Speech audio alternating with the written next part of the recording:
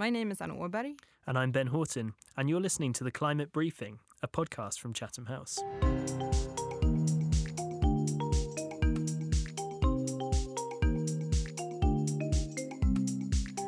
In November 2021, the UK is hosting the UN Climate Change Conference, also known as COP26. In the run-up to this critical event, the Climate Briefing podcast brings you everything you need to know about the COP negotiations and international climate politics. Throughout the year, we'll also be covering other important climate and environmental conferences, like the UN Biodiversity Summit, and we'll be exploring the challenges and opportunities the transition to net zero societies entails. What solutions exist to help address climate change? And what can major emitters do to reduce their emissions? What are the key themes for COP26, and what do the poorest and most climate vulnerable nations want from the negotiations? To find out, we'll be speaking to policymakers, climate negotiators, business leaders, and experts from academia and civil society worldwide.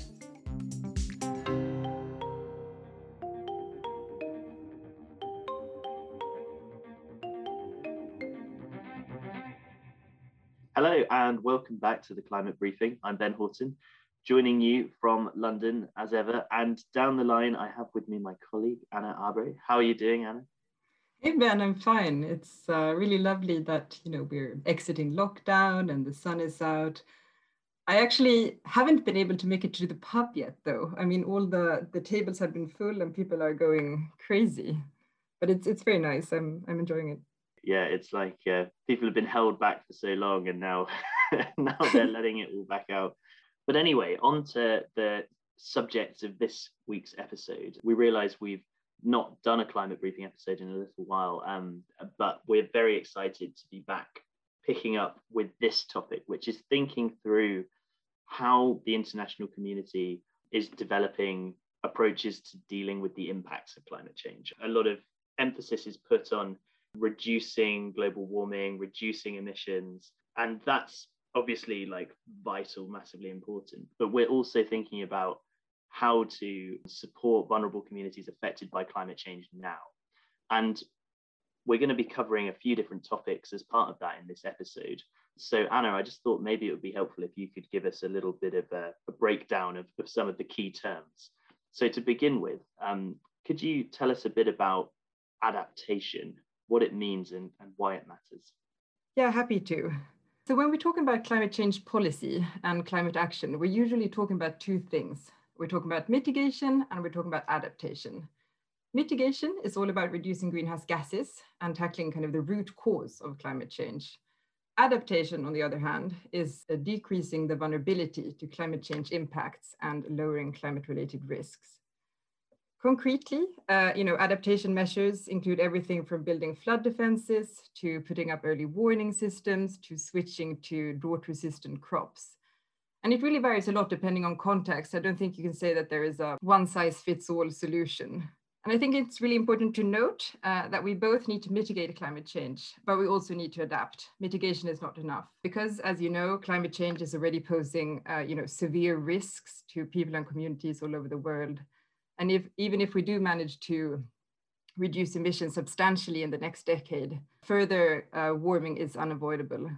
Finally, I think it's worth mentioning that there is a special goal on climate change adaptation in the Paris Agreement, and that strengthening climate change adaptation is a big priority for especially climate vulnerable developing countries. And it's also a key theme for COP26. Absolutely, yeah. I mean, it is such a crucial topic and something that, as you'll hear, is kind of gaining momentum, I guess, in the international debate. Something that you also touch on a lot in your interview this week is this idea of loss and damage, which is, correct me if I'm wrong, is kind of a next step, isn't it? Beyond adaptation, it's kind of an understanding that there are some impacts that actually have already happened, particularly on vulnerable communities and in vulnerable sort of geographic contexts, which in some way need compensating for. Could you maybe explain a bit more about loss and damage as a concept? Yeah, you're right. We spoke quite a lot about this in the first interview, and it's an important and interesting concept. When we talk about loss and damage, we're usually talking about climate change impacts, as you say, that go kind of beyond what we can adapt to. So for instance, there are some measures that people and communities can take to adapt to modest sea level rise. But what do we do when an entire island is submerged? And these costs or harms, they can both be economic in nature, but when we're talking about loss and damage, we might also be talking about loss of culture or even loss of human life. And there is actually no official definition of loss and damage, and the views differ substantially on how to frame it, and especially about what to do about it. Many developing countries, they emphasize the historic responsibility of industrialized countries for causing climate change. And as you were alluding to, they demand compensation for this. They also want loss and damage to be treated as a separate track within the climate negotiations and to separate it out from adaptation. Developed countries, on the other hand, they really oppose this framing. They do not want to talk about liability or about compensation. And they treat it as a subcomponent generally of adaptation. And I think it's fair to say that loss and damage is definitely one of the, if not the most contentious issues in the UN climate negotiations. Absolutely. And we are joined by a fantastic lineup of guests this week to explore these issues. So Anna, who did you speak to? So I had the honor of speaking to Her Excellency Saida Muna Tasneem, who is High Commissioner of Bangladesh to the UK, Ireland and Liberia. And she is also permanent representative of Bangladesh to the International Maritime Organization. And we had a really interesting discussion. Bangladesh is one of the most climate vulnerable countries in the world, but clearly it is also taking really strong action to adapt and to build resilience against climate change impact. And I was actually really impressed after our conversation about what Bangladesh is doing. It also has an interesting position internationally. It is leading something called the Climate Vulnerable Forum, which is a partnership with the 48 most climate vulnerable nations. So in our conversation, we started talking about how climate change is affecting Bangladesh, what Bangladesh is doing to adapt. And then we spoke a lot about what Bangladesh and the climate vulnerable countries more broadly want from the climate negotiations and what they hope to see happen at COP26. How about you, Ben? Who did you speak to? Awesome. Yes. So I spoke to Marek Soanes, who's a researcher on climate change at the International Institute for Environment and Development.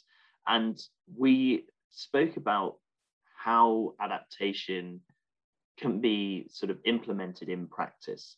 Obviously, it's increasingly a conversation within development circles, not just in climate circles, but thinking about how on the ground communities can be helped to adapt to the effects of climate change. And something that his organization has been working on a lot alongside many others in recent months is this concept of local-led adaptation, really sort of empowering local communities and ensuring that the significant sums of money that governments and aid agencies are putting into this effort is actually sort of spent in the most efficient and context-specific ways.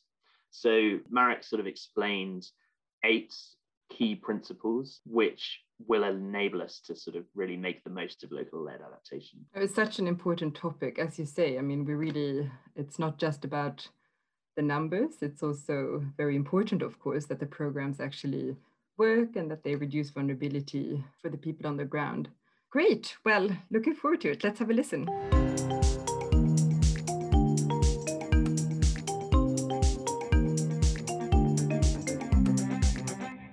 So I'm really honored to be joined by Her Excellency Saida Muna Tasneem, who is the High Commissioner of Bangladesh to the UK, Ireland and Liberia, and the permanent representative of Bangladesh to the IMO. Your Excellency, thank you so much for joining me today. Hello, Anna. It's really, really fortunate to be joining this session, and which is a platform to let everyone know what are the concerns, what are the expectations of my country from COP26 and in generally on climate change and related crisis. The honor is truly ours. So the focus of our discussion today is on climate change adaptation and loss and damage. And I wanted to start the interview by asking you to tell us a little bit about how climate change is affecting your country, Bangladesh. Thank you, Anna. As I think everyone knows around here, Bangladesh is one of, globally, 7th most climate vulnerable country in the world, according to German Climate Watch. Generally, 1 out of 45 persons globally by the turn of the century is supposed to, in the low-lying and coastal countries, as well as island countries, are supposed to go underwater and become climatically displaced. For Bangladesh, however, it is not 1 out of 45, it's 1 out of 7 persons are expected to be climatically displaced by before the turn of the century, anytime beyond 2050. As you know that our country's geological or geomorphological location is at the bottom of the three major and great river systems, Ganges, the Brahmaputra, and the Meghna. And they all go to the Bay of Bengal. And we are also the largest delta in the world. So historically, Bangladesh has always been this low-lying country that has been prone to natural disasters such as climate, cyclones, and flooding. However, what we notice is over the past 20 years, Bangladesh's frequency and veracity of natural disasters have really become very intense. And 19 of the coastal districts are low-lying in Bangladesh, which actually host 42 million population. As you know, we are a very densely populated country. And even like a 0.1 meter of sea level rise will put them to threat and at the risk of being displaced. So by 2050 and by the turn of the century, there could be that kind of sea level rise unless we can keep the temperature under 1.5 degrees. We can expect more flooding, inundation of the coastal areas. And in Bangladesh, 17% of our coastal areas are supposed to go underwater, which is expected to displace 20 million people in our coastal areas. So we are that vulnerable to climate change. And also, according to the Environmental Justice Foundation, like I mentioned, with this slightest sea level rise, what happens to these people? We already have over the past decade, so far in last 15 years, I think Bangladesh has got 6 million climate displaced people already that had migrated to the cities or, from the coastal areas, and they're homeless. They lost their homes to natural disasters and they've moved to the city. The other problems that we face is, every year we are losing 2% of our GDP. And by 2050, beyond, our GDP loss could be up to 9% by 2100. Now, this is a struggle between preserving your GDP and losing it to climate change. And when it comes to agriculture, the risks are very high because we are a very densely populated country, 165 million or 170 million on 144 square kilometers. Therefore, agricultural land and agriculture is precious to us for our food security. And climate change will have a severe impact on our food security because by 2050, 8% of our agricultural production, rice production is supposed to be reduced because of climate change and 32% of our wheat production by 2050. Also, just last year during the COVID crisis, Cyclone Amphan, a Category 5 cyclone hit Bangladesh, and it was immediately followed by torrential floods. Prime Minister Sheikh Hasina, with her very rapid evacuation program, had evacuated 2.4 million people and 500,000 livestock to safety in 5 days. But that didn't take away our losses. So we had incurred nearly 3.5 to $4 billion of loss with the combined Category 5 cyclone Amphan, the damages that it was caused, and also the flooding that followed. So therefore, we are actually absolutely at the ground zero. You could consider that Bangladesh is at the ground zero of climate change crisis. And we consider, as Honorable Prime Minister Sheikh Hasina, our Prime Minister who's a leader in her own right in climate voice, she's being the climate voice of the world for the vulnerable countries and also for those countries that seek compensation in many ways for a crime that they haven't committed. That is, our global footprint is only 0.4 metric ton. Whereas there are many countries whose are 44 metric ton. I don't want to name any country, but even within G20. So the question is, why are we taking the loss for somebody else's crime? Clearly, climate change is already having a very large impact on Bangladesh, and it's very concerning indeed. I know, though, that you're also doing a lot to adapt to climate change impacts and to strengthen resilience. And I was wondering if you could tell us about some of the work that you're doing in this space. So to that question, I would answer that we are a country that this year, this is the 50th anniversary of our independence. And on the 50th year, Golden Jubilee, our Prime Minister had declared in 2009 that by 2021, Bangladesh will graduate out of the LDC group. So all these days we've been in LDC, we're still in the process, but the UN Development Committee has just declared us that we are fully capable and fully eligible to graduate out of the LDC group. But even as an LDC, we never waited for the UNFCCC Climate Trust Fund or the LDC Trust Fund funding. The principle of Honorable Prime Minister is that we must help ourselves because we can't wait for someone else to rescue us when we are going underwater. So there she had created this Climate Change Trust Fund, and this is from our own resources. And that is why Bangladesh has learned to do its own climate financing and not wait for anyone. But we know that we have a right to ask for it. But this particular fund has so far spent over the past decade $450 million until August 2020, and 800 adaptation and resilience projects have been implemented, are being implemented from the Climate Change Trust Fund, which are all locally led. So locally led climate adaptation and resilience is at the heart of our climate change strategy on how to prevent climate change when it comes to mitigation, when it comes to adaptation, and also building resilience. Every year, currently, our government is spending $2 billion, $2 billion for adaptation and $3 billion for resilience, which is $5 billion from our own funds. This is more than 2% of our GDP. And since 2010, this is going on. And we have doubled our budget allocations from 1.5 billion to nearly 3 billion during the same period. So, what we are doing is we have a climate sensitive budgetary allocation. It is called the Climate Fiscal Framework. And under this fiscal framework, there are about 25 ministries and divisions of the government that has somewhere or the other linked to climate change and environment. And they are allocated total, our budget's 58% of our budget, nearly 60% of the budget is allocated to these 25 ministries, of which nearly 8% each ministry is spending after climate change. How to prevent, how to do adaptation, resilience, and whatever mitigation we can. So this is extremely important that people think that Bangladesh is an LDC, which we are, we have been in LDC, but that didn't prevent us from taking our own action, own leadership of climate financing and adaptation and resilience. I would give you two more examples of what we are doing as adaptation and resilience. As you know, our coastal areas, I've already mentioned that nearly 18% will go underwater. So to prevent that, most of the investment have been made in the two tracks. One is the coastal, the other one is the Barin tract, which is suffering from drought in North Bengal. And the other one is the Haur land, the marshy lands in Sylhet and northeastern Bangladesh. So in the coastal areas, nearly 200,000 hectares of coastal plantation has been done to prevent tidal surge. And this we call the green coastal belt. If you recall the tsunami in 2004, that had hit every country. But our coastal area was much more resilient, and that's why we didn't get hit by the tsunami to that extent. And then, the government has also built nearly 17 kilometers of sea dikes in the coastal areas and nearly 12,000 cyclone shelters. As you know that I just mentioned that we had evacuated the people, but we had only evacuated 2.4 million people in 5 days. Where? To these cyclone shelters. So this is a great strength that we have a resilient system that we have developed for early warning and preparedness for disaster. And then when it comes to agriculture, we have our scientist has developed climatically resilient crop seeds, which, we know that inundation and salinization is a major problem in the coastal areas, and there's no drinking water. It's all saline water. So we have developed this salinity tolerant seeds.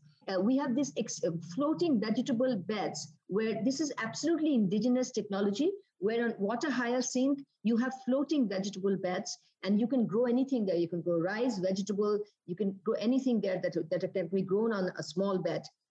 These are floating beds that are in the northeastern part and also in the coastal areas of Barishal. And then for safe drinking water, which in the coastal area, we have installed thousands of deep tube wells and also one nature-based solution, which is called pond sand filters. So in the pond, we've established sand filters so that preserve the rainwater, rain reservoir is also called, and mobile water treatment plants. So we had to be very innovative to protect particularly the coastal belt people from all these climate change adversaries and also adapt and survive. So it's a survival skill that we have developed. The other one I would like to mention is the Delta Plan 2100, and all that I mentioned, building dikes, these are all part of the Delta Plan. So we are the largest delta in the world. So is Netherlands, another delta. So with Netherlands and the Global Climate Adaptation Center, we have developed, our Honorable Prime Minister has developed the Delta Plan 2100 that looks after our entire water system, the three major rivers that come to the Bangladesh Delta from the Himalayas, the water management system, and also building sluice gates on the river, excavating the canals, building rubber dams, and erecting water control infrastructures. The Bangladesh scientists are looking into it and the water experts. And, together with these technologies, we feel that we are doing our best that we can to adapt to climate change, adapt to the sea level rise, and also build strong resilience. Last program that I want to mention, there's a new concept that our Prime Minister has coined. This year is the birth centenary of our founding father, Bangabandhu Sheikh Mujibur Rahman. And on his birth centenary, she has declared this Mujib Climate Prosperity Plan. Now, this is a new concept. It's a paradigm shift from vulnerability to adaptation to resilience building to prosperity. That means we will not allow our growth and our prosperity to be lost to climate change. We will not get defeated. So that's the spirit. And under that plan, already 11.5 million saplings has been planted in the coastal areas in particular, but also other parts of Bangladesh as a climate resilience action. And at the same time, the prosperity plan looks into investing and also creating livelihoods towards a low carbon development pathway and a green growth and a more resilient infrastructure that would be supported by renewable energies. Thank you so much. It's really inspiring and impressive what Bangladesh is doing in this sphere. I wanted to pick up quickly on these climate prosperity plans. Is this something you're also promoting within your presidency of the Climate Vulnerable Forum this year? Absolutely. So as you know that after Prime Minister Sheikh Hasina had assumed the presidency of CVF last year, it was middle of the year, in September at the sidelines of the UN General Assembly, she convened the Climate Vulnerable Leaders Summit. And in that summit, she had declared two things. One is that a deadline for the G20 countries and all the developed countries, in fact, all the countries in the world, to renew and come up with enhanced nationally determined contribution. As you know, in Paris, we'd agreed that by 2020, we must declare new, enhanced, and ambitious NDCs so that with new declarations, the 1.5 degrees, the Bible of 1.5 degrees can be honored. And towards that end, she declared a midnight survival deadline of 31st December 2020. And she said in her speech that for us, it's a question of survival. The Climate Vulnerable Forum countries, 48 of the most vulnerable countries climatically in the world, while I am leading them and speaking in their voice, she said that the time to take action on climate action is not tomorrow, it's today. So today, by 2020, 31st December, you have to declare, we want to see what are you doing on mitigation and nationally determined contributions. Particularly, she called upon the G20 countries, who are the greatest emitters. In fact, they emit 80 or more than 80% of the total global emissions, whereas the other 20% is actually 3.5%, particularly the Climate Vulnerable Forum. Our carbon footprint is very, very low. So she has asked for this particular midnight climate survival deadline because their indices is a matter of our survival. And the other one was, she declared, is the Mujib Climate Prosperity Plan. And she has encouraged every CBF country to come up with the climate prosperity concept. So while she has declared a Mujib Climate Prosperity decade, a decade that absolutely coincides with the Sustainable Development Goals, so a decade from 2100 to 2030, she had encouraged all the CBF countries to come up with their prosperity plan. The concept is to trap the growth. We will not allow the growth to be lost to climate change. But of course, it needs a lot of financing. As you know that, how can you do it without climate financing and transfer of technology? Like I said, part of the Mujib Climate Prosperity Plan is that offshore in the Delta, taking advantage of the wind drought, we will put wind power plants and also solar power plants on the sea. But it requires a lot of financing and transfer technology that we don't have. So we don't have this technology. And that is where the climate prosperity, while you help yourself, we also go for justice. There comes the question of climate justice. The prosperity plan is something of a political declaration and an intent by most climatically vulnerable countries, which have taken an undertaking that by 2050, all CBF countries want to go for 100% renewable energy. I don't know if you knew that. So that's also part of the prosperity. So Prime Minister's vision is that since we have all declared that by 2050, I don't know if Bangladesh can make it because such a largest population of the CBF countries, but the small island developing countries like Barbados, like Costa Rica, they have declared by 2050, they will go 100% renewable. And that's a great, great spirit, You're supposed to go underwater, but you're declaring, look, the developed countries, whether you do it or not, we have declared by 2050, we're going to be 100% renewable. So when there is so much commitment, so much solidarity to prevent climate change or to allow further global temperature rise by CBF countries, why not the G20 countries support them? That's the spirit. a very good question. So this podcast has quite a strong focus on the UN climate negotiations, and both adaptation and loss and damage have been addressed within the UNFCCC negotiations for quite some time. And I wanted to ask you what Bangladesh and perhaps the most climate vulnerable countries more generally think about the way that climate adaptation and also loss and damage have been handled within the negotiations to date. Has enough been done? What have the most important milestones been? I think that when it comes to adaptation, as I told you, without climate financing and adaptation financing, how can you actually achieve adaptation? And also, as our Prime Minister always says, there's also a limit to adaptation. You talk about net zero. What about adaptation zero? I mean, you go to a level where you can't adapt anymore. No matter how much you adapt, the climate temperature rises, and that cannot be the philosophy. The philosophy is just like there's a cap on 1.5 degrees, there also has to be a cap on how much the developing countries and the climate vulnerable countries should adapt. And if you really want them to adapt, you have to provide them climate financing. There's a very nice mechanisms that we have discussed under the Paris Agreement. So you look at the Article 6, and you mentioned about loss and damage. Now, this loss and damage concept and the debate under the UNFCCC, it has been the most contested issue between the countries which have emitted and the countries who have suffered because of their emissions. So that is the crux of the problem. It's a question of fairness, justice, and equity, and taking historic responsibility for the damage you've caused due to global emissions and GHG emissions, the damage that has been caused due to the climate change. And definitely some parties are responsible for it. So I've already mentioned that the G20 countries account for 80% of the global emissions. And when we talk about loss and damage, it's about the climatically displaced persons, the recurring natural disasters, and the damage that cause. I just told you, we lost $3.5 billion last year due to the cyclone Amphan and the torrential floods that followed afterwards. Thousands of people were displaced due to cyclone Amphan in Bangladesh and also in India. Our government had to rebuild their homes. They had to be given food aid. They had to be rehabilitated. Now they had to have new livelihood. And most importantly, they lost their homes. How do you compensate these people? So they become climatically displaced. So this is at the heart of the loss and damage debate, that how do we get compensated for the climate that we didn't change? Somebody else changed it for us. And when our carbon footprints are so negligible, so treating loss and damage within the UNFCCC negotiations is extremely important.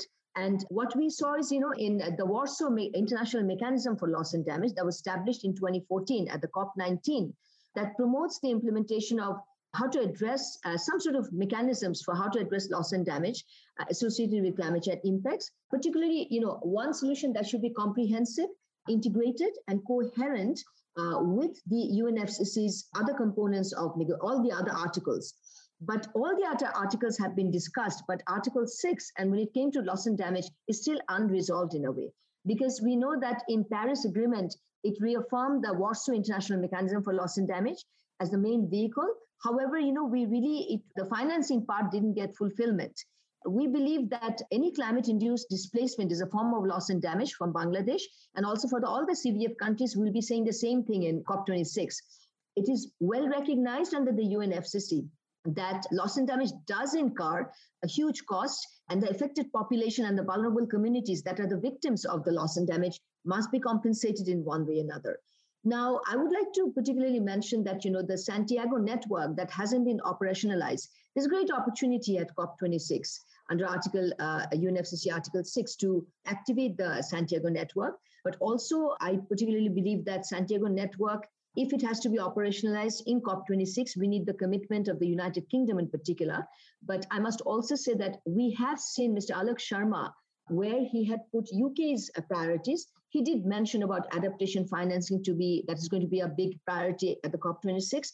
And when we mentioned to him in one such dialogue that loss and damage is going to be a major point that Bangladesh as CVF leader and also as a most vulnerable country to climate change will drive home in Glasgow, he was quite welcoming to it. He said, we will look into the loss and damage. And it does say officially that UK as COP26 presidency will consider the loss and damage issue to be an important issue. So we are absolutely looking forward to that. The other thing I'd like to mention under loss and damage in Article 6 is the carbon trading. As you know, that's one way of compensating the developing countries. particularly the climate vulnerable countries. Why not do the carbon trading? I told you. I mean, there are countries whose carbon footprint within the G20 is 44 metric ton. Certain countries, 16 metric ton, 20 metric ton. Bangladesh, 0.4 metric ton. Why can't we have a carbon trading where they fund, we exchange what we don't pollute with them. And then in exchange, they provide us funding for climate resilience and adaptation project. Why not fund the coastal or delta renewable energy projects that Bangladesh wants to do under the Mujib Climate Prosperity Plan? And every country under CVF that they want to fund, they want to implement any of their climate prosperity projects offshore for renewables, for more mitigation, for industrial, low carbon industrial growth, industrial development pathway. Why not support us do the carbon trading system under the Article 6? So yes, in COP26 and at Glasgow, as CVF leader and as a country most vulnerable to climate change, Bangladesh's will be one of the strongest voices when it comes to loss and damage. It might be even the heart of our participation, and Honorable Prime Minister Sheikh Hasina may be demanding these things from the developed countries, not only United Kingdom, but of course, she has great confidence of the UK presidency of the COP26. She absolutely is delighted to see that these are important priorities of the UK presidency of the COP26. And, UK, that country, declared their NDCs on time and also declared a net zero by 2050 is a great, great role model for any developed country. And as CVF presidency, Bangladesh Prime Minister looks forward to working with Prime Minister Boris Johnson and Alok Sharma to deliver on those loss and damage promises and expectations. So we've already touched on this a little bit, but I wanted to talk more about COP26 specifically, because all eyes are, of course, on Glasgow. What would an ideal outcome on adaptation and loss and damage look like at COP26 from the perspective of Bangladesh and the climate vulnerable countries more broadly? I mean, what is the ideal scenario and what can realistically be achieved? I think that we should not consider that what is the ideal and what can be achieved. The more targets we can get, the more targets we can set, we become more target oriented. Because we discussed the Santiago network or we discussed the Warsaw International Mechanism at some COP, today we are in a position to talk about it, so whatever we can achieve, we look forward to that. I mean, everything is for the takes. So I would say that, it's a win-win situation, whatever we can get out of COP26. For Bangladesh, as a climatically hit country, like I said, it's like that the ground zero of climate change. Our Honorable Prime Minister, as the leader of Bangladesh delegation and also as the CVF president, would obviously be first and foremost looking into her midnight survival deadline. That means those countries that have, particularly those developed countries and the largest emitters who have not come up with enhanced NDC targets, she will call upon them and she would like to see before COP26, they submit their NDCs. And definitely at COP26, they must not cross this deadline because it is a survival deadline. For them, it may be a luxury, but for Bangladesh and the climate vulnerable 48, it is a matter of survival. We either go underwater or we survive. So it's extremely important for us that that particular NDC and the 1.5 degrees is respected. Number two is, apart from the NDCs, of course, we are looking into adaptation and adaptation funding. Why hasn't been the 100 billion promised been delivered? So that is going to be our second priority, that climate financing, both from adaptation and for mitigation. But this 100 billion per year must be disbursed into 50-50. We cannot put more emphasis. We're always told by the developed countries, what are you doing about mitigation? We need to mitigate, but we're emitting so less. Why don't you mitigate first? So the thing is that, yes, we need funding for mitigation for our industry, for our transports, for our renewable energy. But at the same time, we also need 50% of that fund for adaptation and building resilience. Because how can we capture our prosperity? We're going to lose our prosperity. As you know, that Bangladesh was growing at 8.19% in 2019 before COVID. And in post-COVID also, we are trying our best under Honorable Prime Minister's leadership. As you know, that Prime Minister Sheikh Hasina has given an example as a very successful leader in handling the COVID crisis and also talking about and championing the green recovery. So in that aspect, our growth rate has been 5.2% last year. And this year also, the World Bank has predicted 5% or more this year as well. We are expecting a 6% growth. So if we want to capture our growth, we must have the climate financing. So $100 billion, 50-50 disbursed for mitigation, adaptation, and resilience is extremely important, a second priority. And also, of course, we will take up on loss and damage. and carbon trading, and everything that is under Article 6. So Article 6 is going to be the highlight of our demand-based approach and championing the loss and damage compensations through carbon trading, and also to financing of different projects, green financing of projects in developing countries by the developed countries under the Santiago Network. Activating the Santiago Network is going to be a priority. And the fourth priority is, as you know, the Climate Vulnerable Forum has a V20 Finance Ministers Forum. Now, the V20 Climate Vulnerable Finance Ministers Forum is creating a climate V20 CVF Climate Trust Fund. And we are expecting that the G20 countries should team up with the V20 group of finance ministers. And our term is between 2020 and 2022. So Prime Minister Sheikh Hasina will also, as Bangladesh, as a CVF member and also as President of CVF, will be demanding that G20 finance ministers sit down with V20 group of climate vulnerable finance ministers to find out from them what are the kind of financing they need. Because if this interaction doesn't take place, then how will we find out what exactly they can help us with? It's not that any of the CBF countries are sitting around and waiting around. We're helping ourselves. But there is a loss and damage and climate justice aspect to the climate story. And they must listen to us, what we have to say and what are our demands in terms of climate financing. And the other one, I would say that, now I did mention about carbon markets, operationalizing an effective carbon market, particularly delivering 5% of the proceeds for adaptation from carbon trading for vulnerable developing countries and vulnerable communities to the CDM projects is extremely important. If we want to have our low carbon climate projects financed from the carbon market trading, that's very important under the Paris Agreement. And also I mentioned about climate financing in general, $100.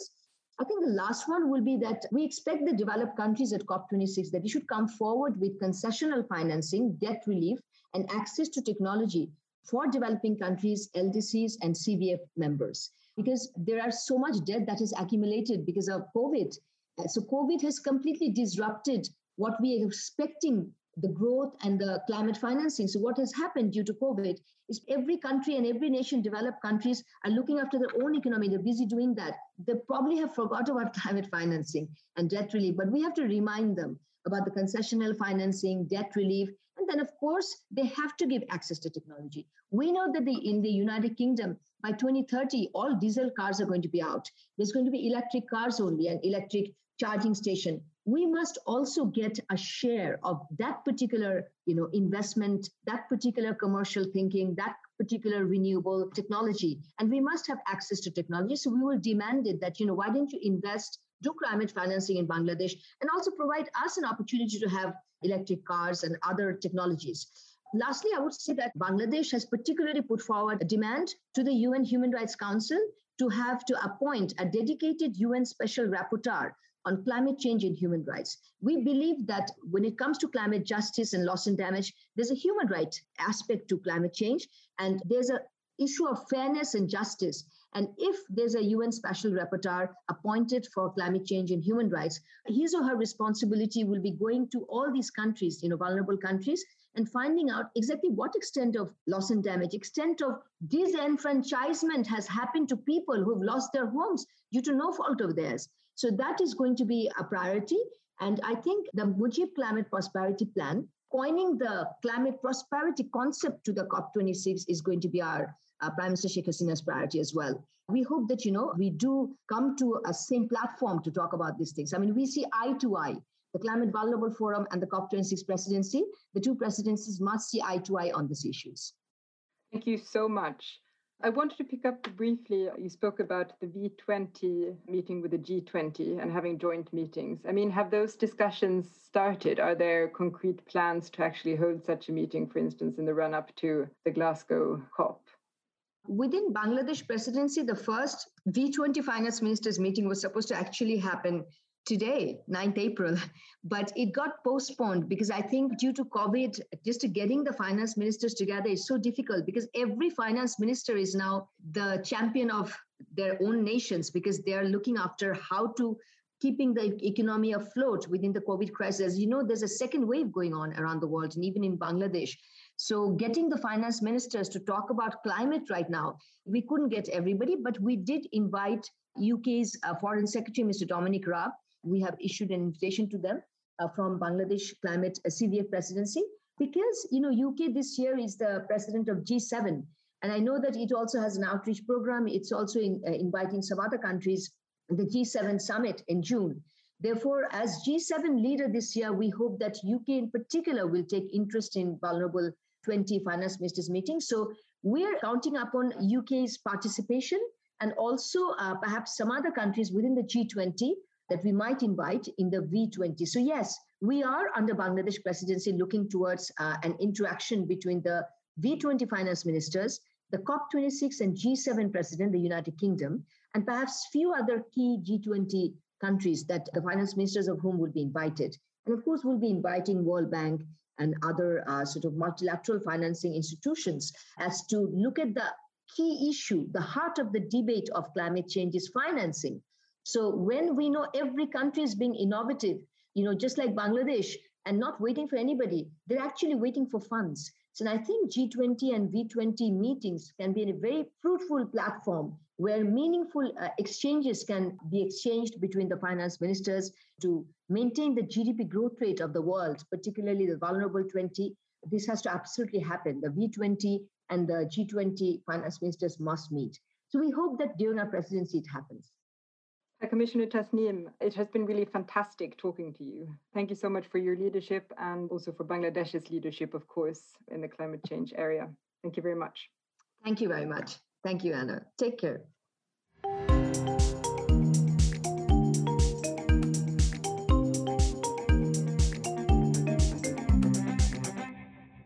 Okay, so now I'm joined by Marek Soanes, who is a researcher on climate change at the International Institute for Environment and Development.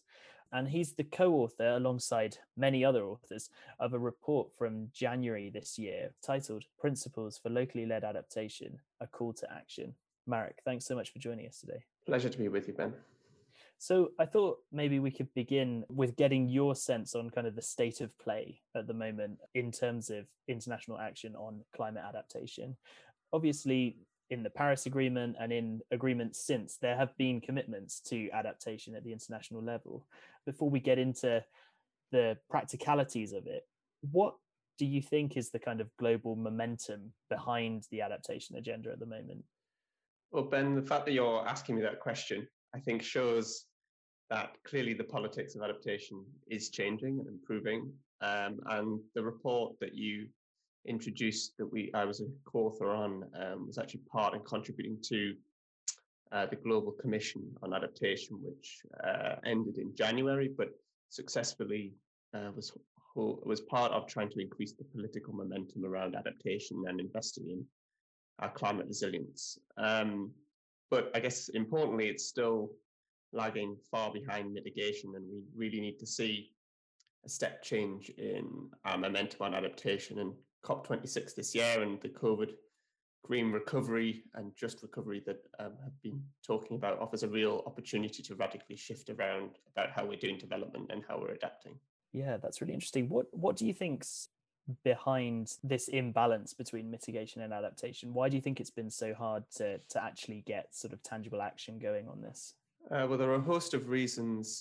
Obviously, climate mitigation is incredibly important. It is probably the most important thing we can do to adapt, to limit how bad the climate impacts are.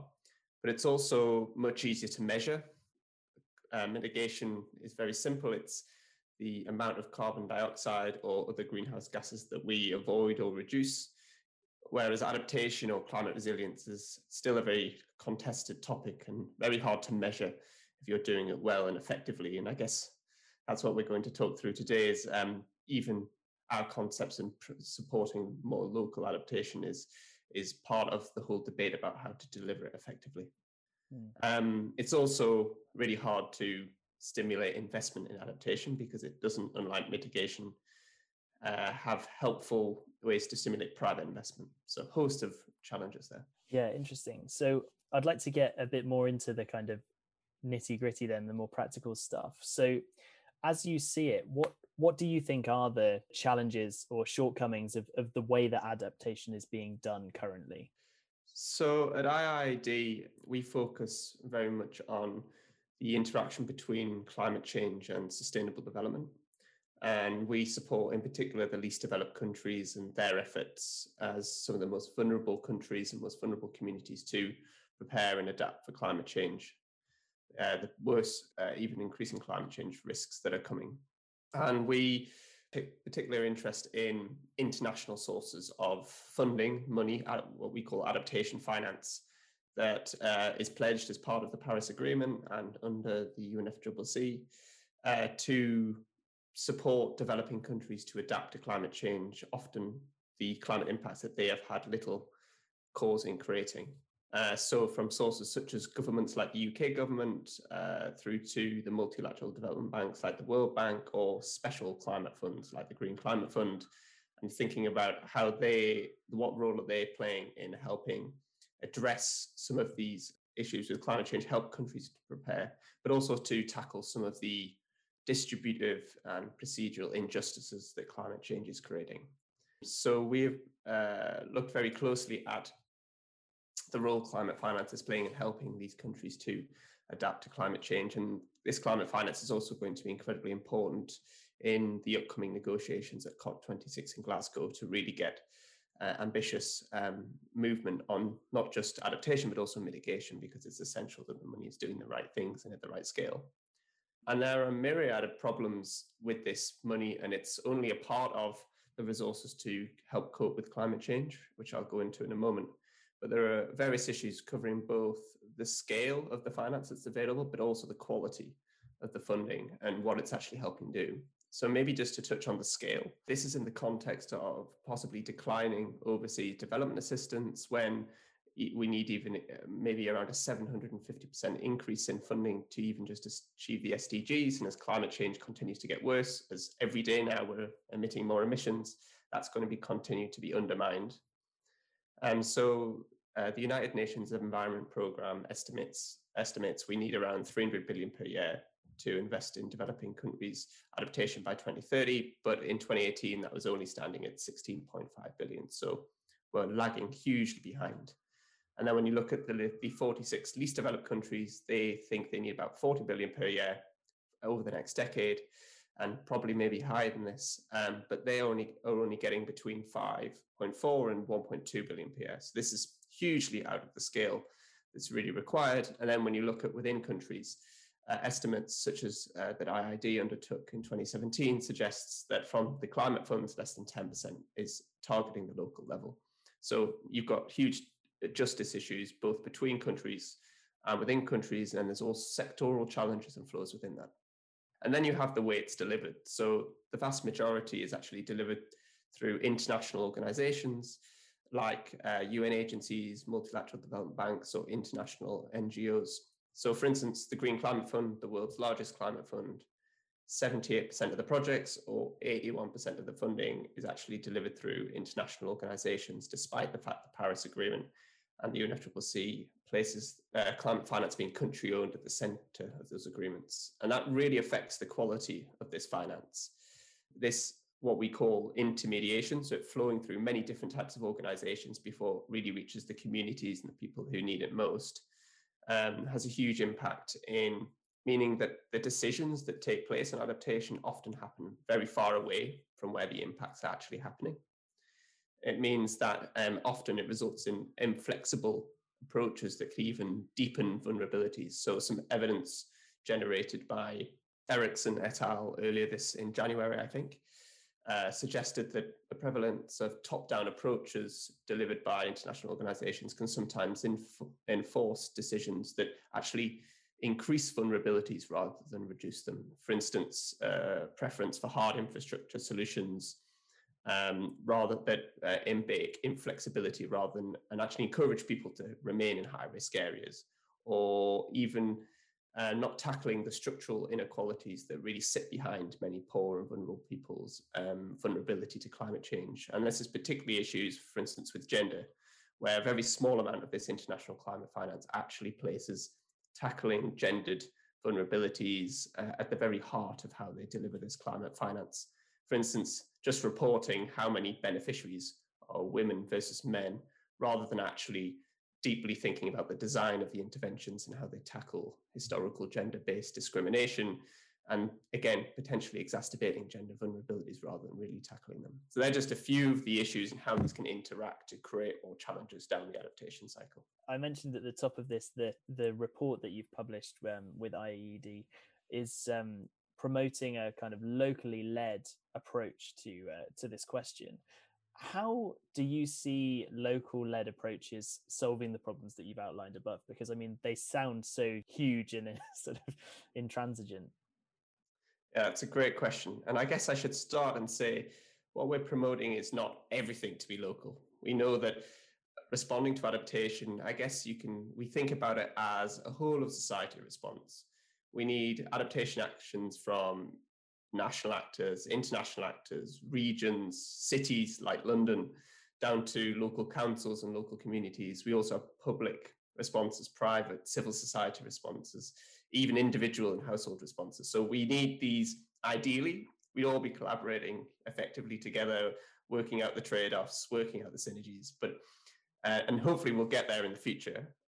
But in the reality, we need to think about how do we create lots of opportunities for adaptation across our societies, and then recognize where is funding not getting to and where is adaptation being less supported, so we can channel more resources to get more adaptation happening effectively. So recognizing that we're likely to face a lot more warming than we're experiencing now, and 2020 was a horrible year. So let's imagine what that's like when we're hitting 3 degrees or 4 degrees of warming. We really need to be thinking about transformative and disruptive adaptation.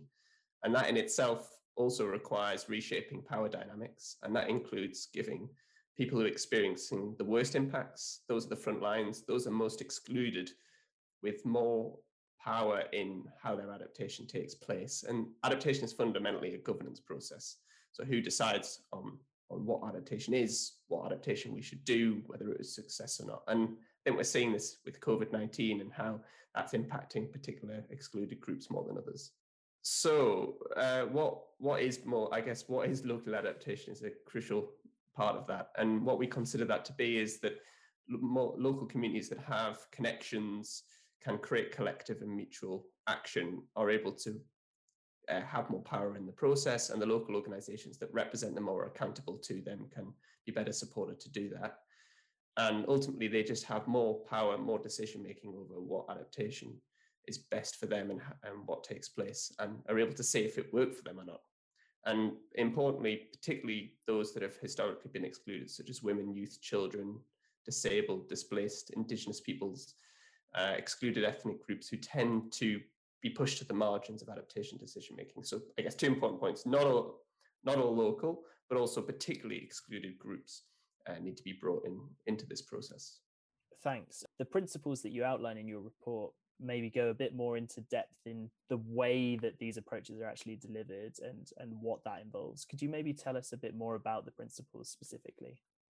Sure. So the principles recognize that not only do we need to support more locally led adaptation, and particularly by the most excluded groups and people, but also that they're already adapting and they need to be recognized as crucial knowledge holders in the adaptation process, whether that be local, traditional, or Indigenous knowledge. And these principles were born off the back of one of the action tracks of the Global Commission on Adaptation, which fantastically recognized the role of local actors, and put forward these 8 principles that were collaboratively developed by not just IIED, but the World Resources Institute and around 50 organizations, in fact, that collaboratively have developed these 8 principles as recognizing what are good characteristics of locally led adaptation, but beyond that, adaptation as a whole, and what principles really recognize a step change in how we're doing it from the current status quo. And they help provide a guide on how we can overcome some of the challenges in the current delivery of adaptation finance that I outlined, but this is not only subject to just international financing. But I guess importantly, before I outline them, they are not a recipe book. To deliver them will be really hard, shifting incentives, norms, behaviors, and we'll need to be really patient, politically astute. And I guess that's one of the main areas as we're promoting is let's all be patient and learn together. And we're not going to just deliver great resilience and adaptation tomorrow. It's going to take quite a few years to get this process right. So maybe just to run through them, There are 8 principles in total, and the first one is around devolving more adaptation decision-making to the lowest level. So really emphasizing that we need to be handing over more power to those most impacted by climate change, increasing the amount of finance that they actually receive or are able to interact and have power over, and have more decision-making in the adaptation process. The second one is around addressing structural inequalities faced by women, youth, children, disabled, displaced peoples, Indigenous peoples, and marginalized ethnic groups. And as I outlined, too often climate adaptation doesn't really effectively engage with the structural issues that really derive a lot of vulnerable people's vulnerability and affect their ability to meaningfully participate and lead adaptation decision-making. So often it tends to more engage with the proximate, easily identifiable causes of risk rather than really focusing on addressing underlying inequalities and in the intersectionality of risk. So we want to move towards much more effectively, for instance, addressing the issues why women may not be able to engage in adaptation decision-making as much as men or other excluded groups. And this may even include investing in issues that, for instance, affect excluded groups' rights to land, natural resources, or unpick other structural issues excluding them from adaptation. The third is particularly around the types and the quality of finance that's provided. So currently we're in a situation where funding is often very short term, often only up to around 5 years. And if you think about the changes that we need to happen to really adapt to the high degrees of warming, that's disruptive and transformative. And that's not going to happen over 5 years. It's going to happen over decades. So we need much more patient and predictable funding that provides the confidence to local actors, but also to national institutions that they can change the way they do things. They can take risks and do things differently. And the fourth one linked to that is really investing in local capabilities to leave what we call an institutional legacy. So once the funding ends, that there's actually local institutions that exist, are sustainable, are self-sufficient, or maybe can able to access other sources of funding and have the capabilities to really maintain that adaptation and to learn the lessons from what happened and integrate them into practice. And this is really important because we fundamentally don't know how the climate is going to change. We actually can't predict it exactly. And what we need to think about is how do we ensure that the institutions exist that can gather that information about the climate as it is generated, as we learn about it, and then change how we adapt in accordance with that. Without those local institutions, that's just not going to be possible. And on that vein, the fifth is around building a robust understanding of climate risk and uncertainty. And actually, through some of the work we've been doing, it's actually coming out that we tend in adaptation to emphasize addressing current climate risks and responding to current risks we face, rather than actually preparing for the much more risky future impacts that climate change is all about. Climate change is all about the fact that we are in a changing condition of the climate, not just responding to current extreme events. So really helping communities to think differently about responding to different scenarios of the future and thinking about what pathways of their development or their employment might work under those future scenarios, but also recognizing that local and Indigenous people have been dealing with highly uncertain climates for millennia and building on their local and traditional knowledge as a bedrock for how we respond. And then linked to that is the importance of flexible programming and learning. Adaptation is inherently an adaptive management approach. It's responding to new information and creating lots of opportunities that will allow us to be more resilient in the future. So a great example, even in the UK, is the Thames Barrier, where it's designed not only, when people think about the Thames Barrier, they tend to think about the quite amazing infrastructure sitting in the middle of the Thames, but it's actually all about creating lots of different adaptation opportunities, whether that be restoring the ecosystem surrounding that area. So it's all about creating a lot of different flexible opportunities to respond to different climate risks as they emerge, but also allowing local people to try different interventions, and that is associated with the climate funding that's provided, not being rigid and inflexible like it tends to be. 7 is around ensuring climate funding, but also the adaptation process is as transparent and accountable as possible. So as we mentioned, not all adaptation might not happen at the local level, but ensuring that local people know where adaptation decision making is meant to take place, that it's the governance of the adaptation process is open. We know who's meant to be taking decisions, where the money's meant to be flowing, which communities or which organizations are meant to be involved. So those adaptation process can be held accountable. We know what benefits are meant to accrue. We know who's meant to be able to adapt to climate change after the projects or programs concluded, but also that we can hold those actors accountable as that process takes place. And then finally, the eighth principle is about collaborative action and investment. Ideally, we would live in a world where climate adaptation and responding to climate risks is a very collaborative process across international down to local actors, maybe even households and individuals, across civic actors, government actors, private sector actors. And ideally, we want to support processes and planning that allows collaboration across all of these different stakeholders within society, but also recognizing that there are various different sources of funding that can play different roles. So we have now funding to respond to COVID Green Recovery funding. What role is that going to play? We have overseas development assistance that we often commit as developed countries to give to developing countries for their sustainable development. We have humanitarian assistance to respond to humanitarian crises or other extreme events. And then we have climate finance thrown in the mix. So we need to think really carefully about how these different sources of funding interact with each other. And we also hope that these principles can contribute towards actually, in the run-up to COP26, informing what actually the role of climate finance is in interaction with all these other sources of funding. One of the sort of key things that seemed to come up again and again as you were explaining them was this emphasis on learning, and particularly learning from other cultures and communities that have been doing different aspects of this adaptation practice for many years, like long before the international climate agenda. So I just wondered, do you have kind of any examples of where aspects of these principles are being implemented well, places that we can learn from, evidence that these are actually sort of improving outcomes? Great, yeah, thanks, Ben. Just as a few examples of where they're already being delivered in part. So an example in which IIED is involved in is we have been involved over the last decade in supporting what's called the County Climate Change Funds in Kenya, which started off around 10 years ago with small amounts of funding from the UK government, and other donors gradually came on board to help develop climate change funds that sit at the county level, so the subnational level in Kenya. And actually it was written into them to mandate that 70% of the funding was to be decided at the lowest local government level, so the ward level in Kenya. So ward level, including community participation, the inclusion of women and youth actors, were to be able to debate and decide on 70% of the funding that would be held within this county climate change fund.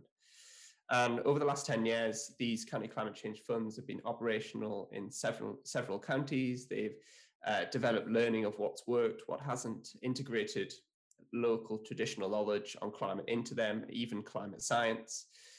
They've integrated learning and adaptive management processes, which we call monitoring and evaluation and learning, to become more mature funding mechanisms. And they've actually been able to secure recently a significant loan from the World Bank, which will go to the central government in Kenya, which will allow for the scale out of these county climate change funds across the whole of Kenya. And accompanied to that, what's really fantastic is to observe I guess, the cost effectiveness of these climate change funds. So the county governments that initially piloted these mechanisms pledged 2% of their own development budgets to these local climate finance mechanisms. So indicating that when these mechanisms are designed inclusively with the support of national and subnational governments, it can also unlock resources that the local authorities can provide themselves. I just want to bring us towards the end of this conversation now, thinking about the process by which we can get these principles sort of adopted and implemented. I mean, you mentioned at the start that actually these principles have already been sort of much discussed, and that a range of different actors have kind of signed up to them, and that there appears to be some sense of the kind of adoption of these, which is fantastic news. But I wondered if you could tell us a bit about what you think it will require to move from sort of commitments to do this to actually tangible changing development practices, I guess, on the part of governments and international organizations, which are often quite slow to evolve in terms of how they actually do things. And I also, in a related sense, have you had any challenges from those who sort of support the status quo or who have been involved in the status quo? Has there been any pushback in terms of this? I was thinking particularly from the point of view of the kind of political debates that we have in the UK about aid spending and the context of the fact that overseas development aid is being cut all the time and quite significant changes to this.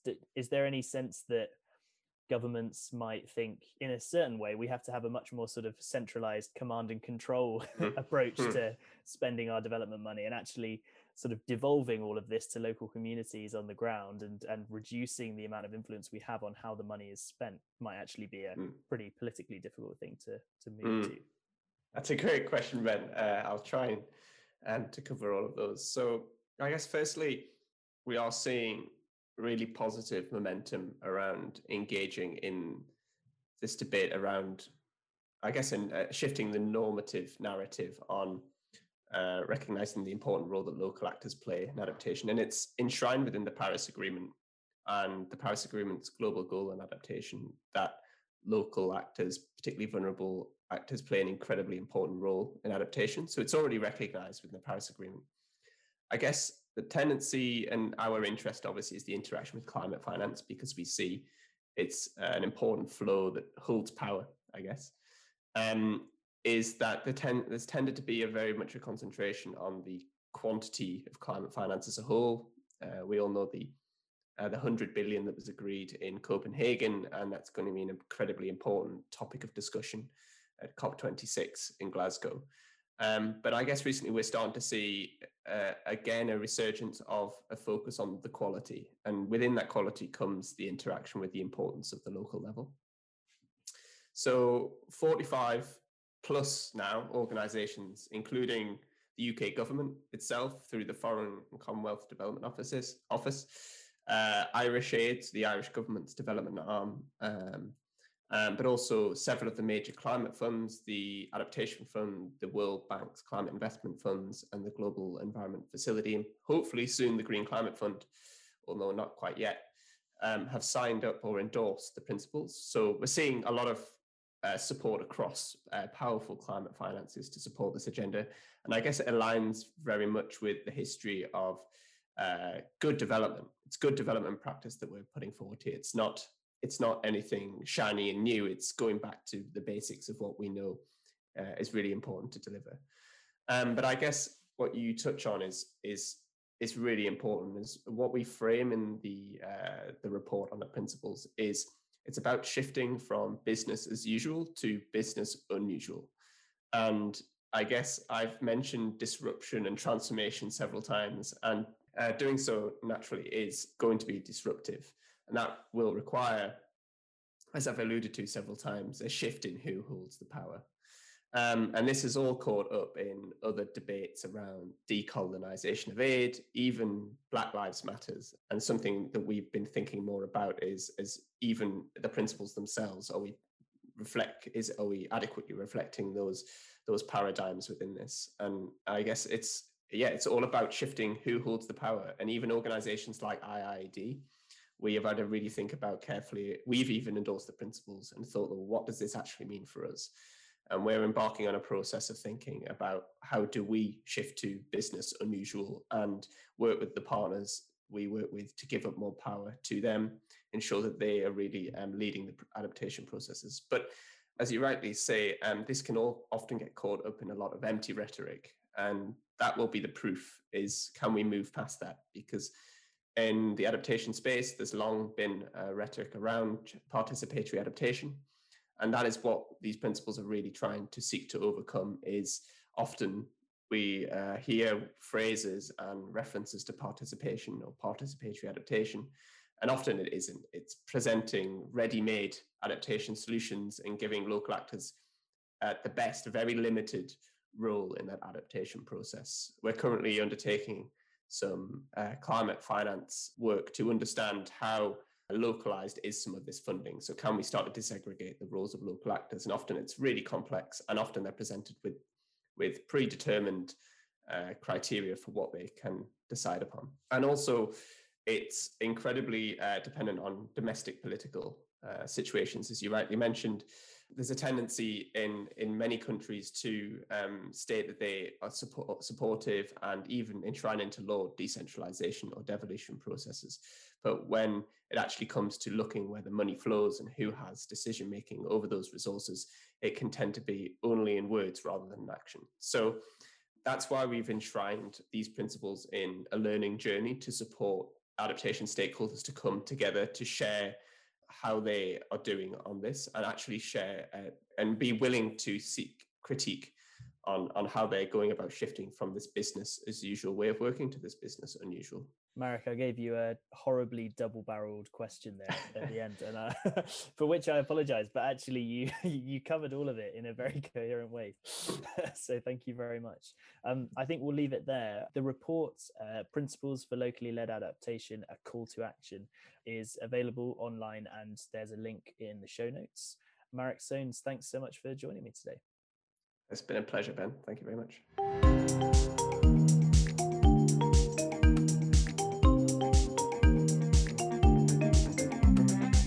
Well, Ben, those were two fascinating discussions. I really enjoyed doing the interview with the High Commissioner, and I learned a lot. Yeah, absolutely. I thought particularly hearing from Her Excellency Tasneem about the effects of climate change on Bangladesh, but also how Bangladesh is really trying to play a kind of global leadership role on some of these issues. Really, really fascinating.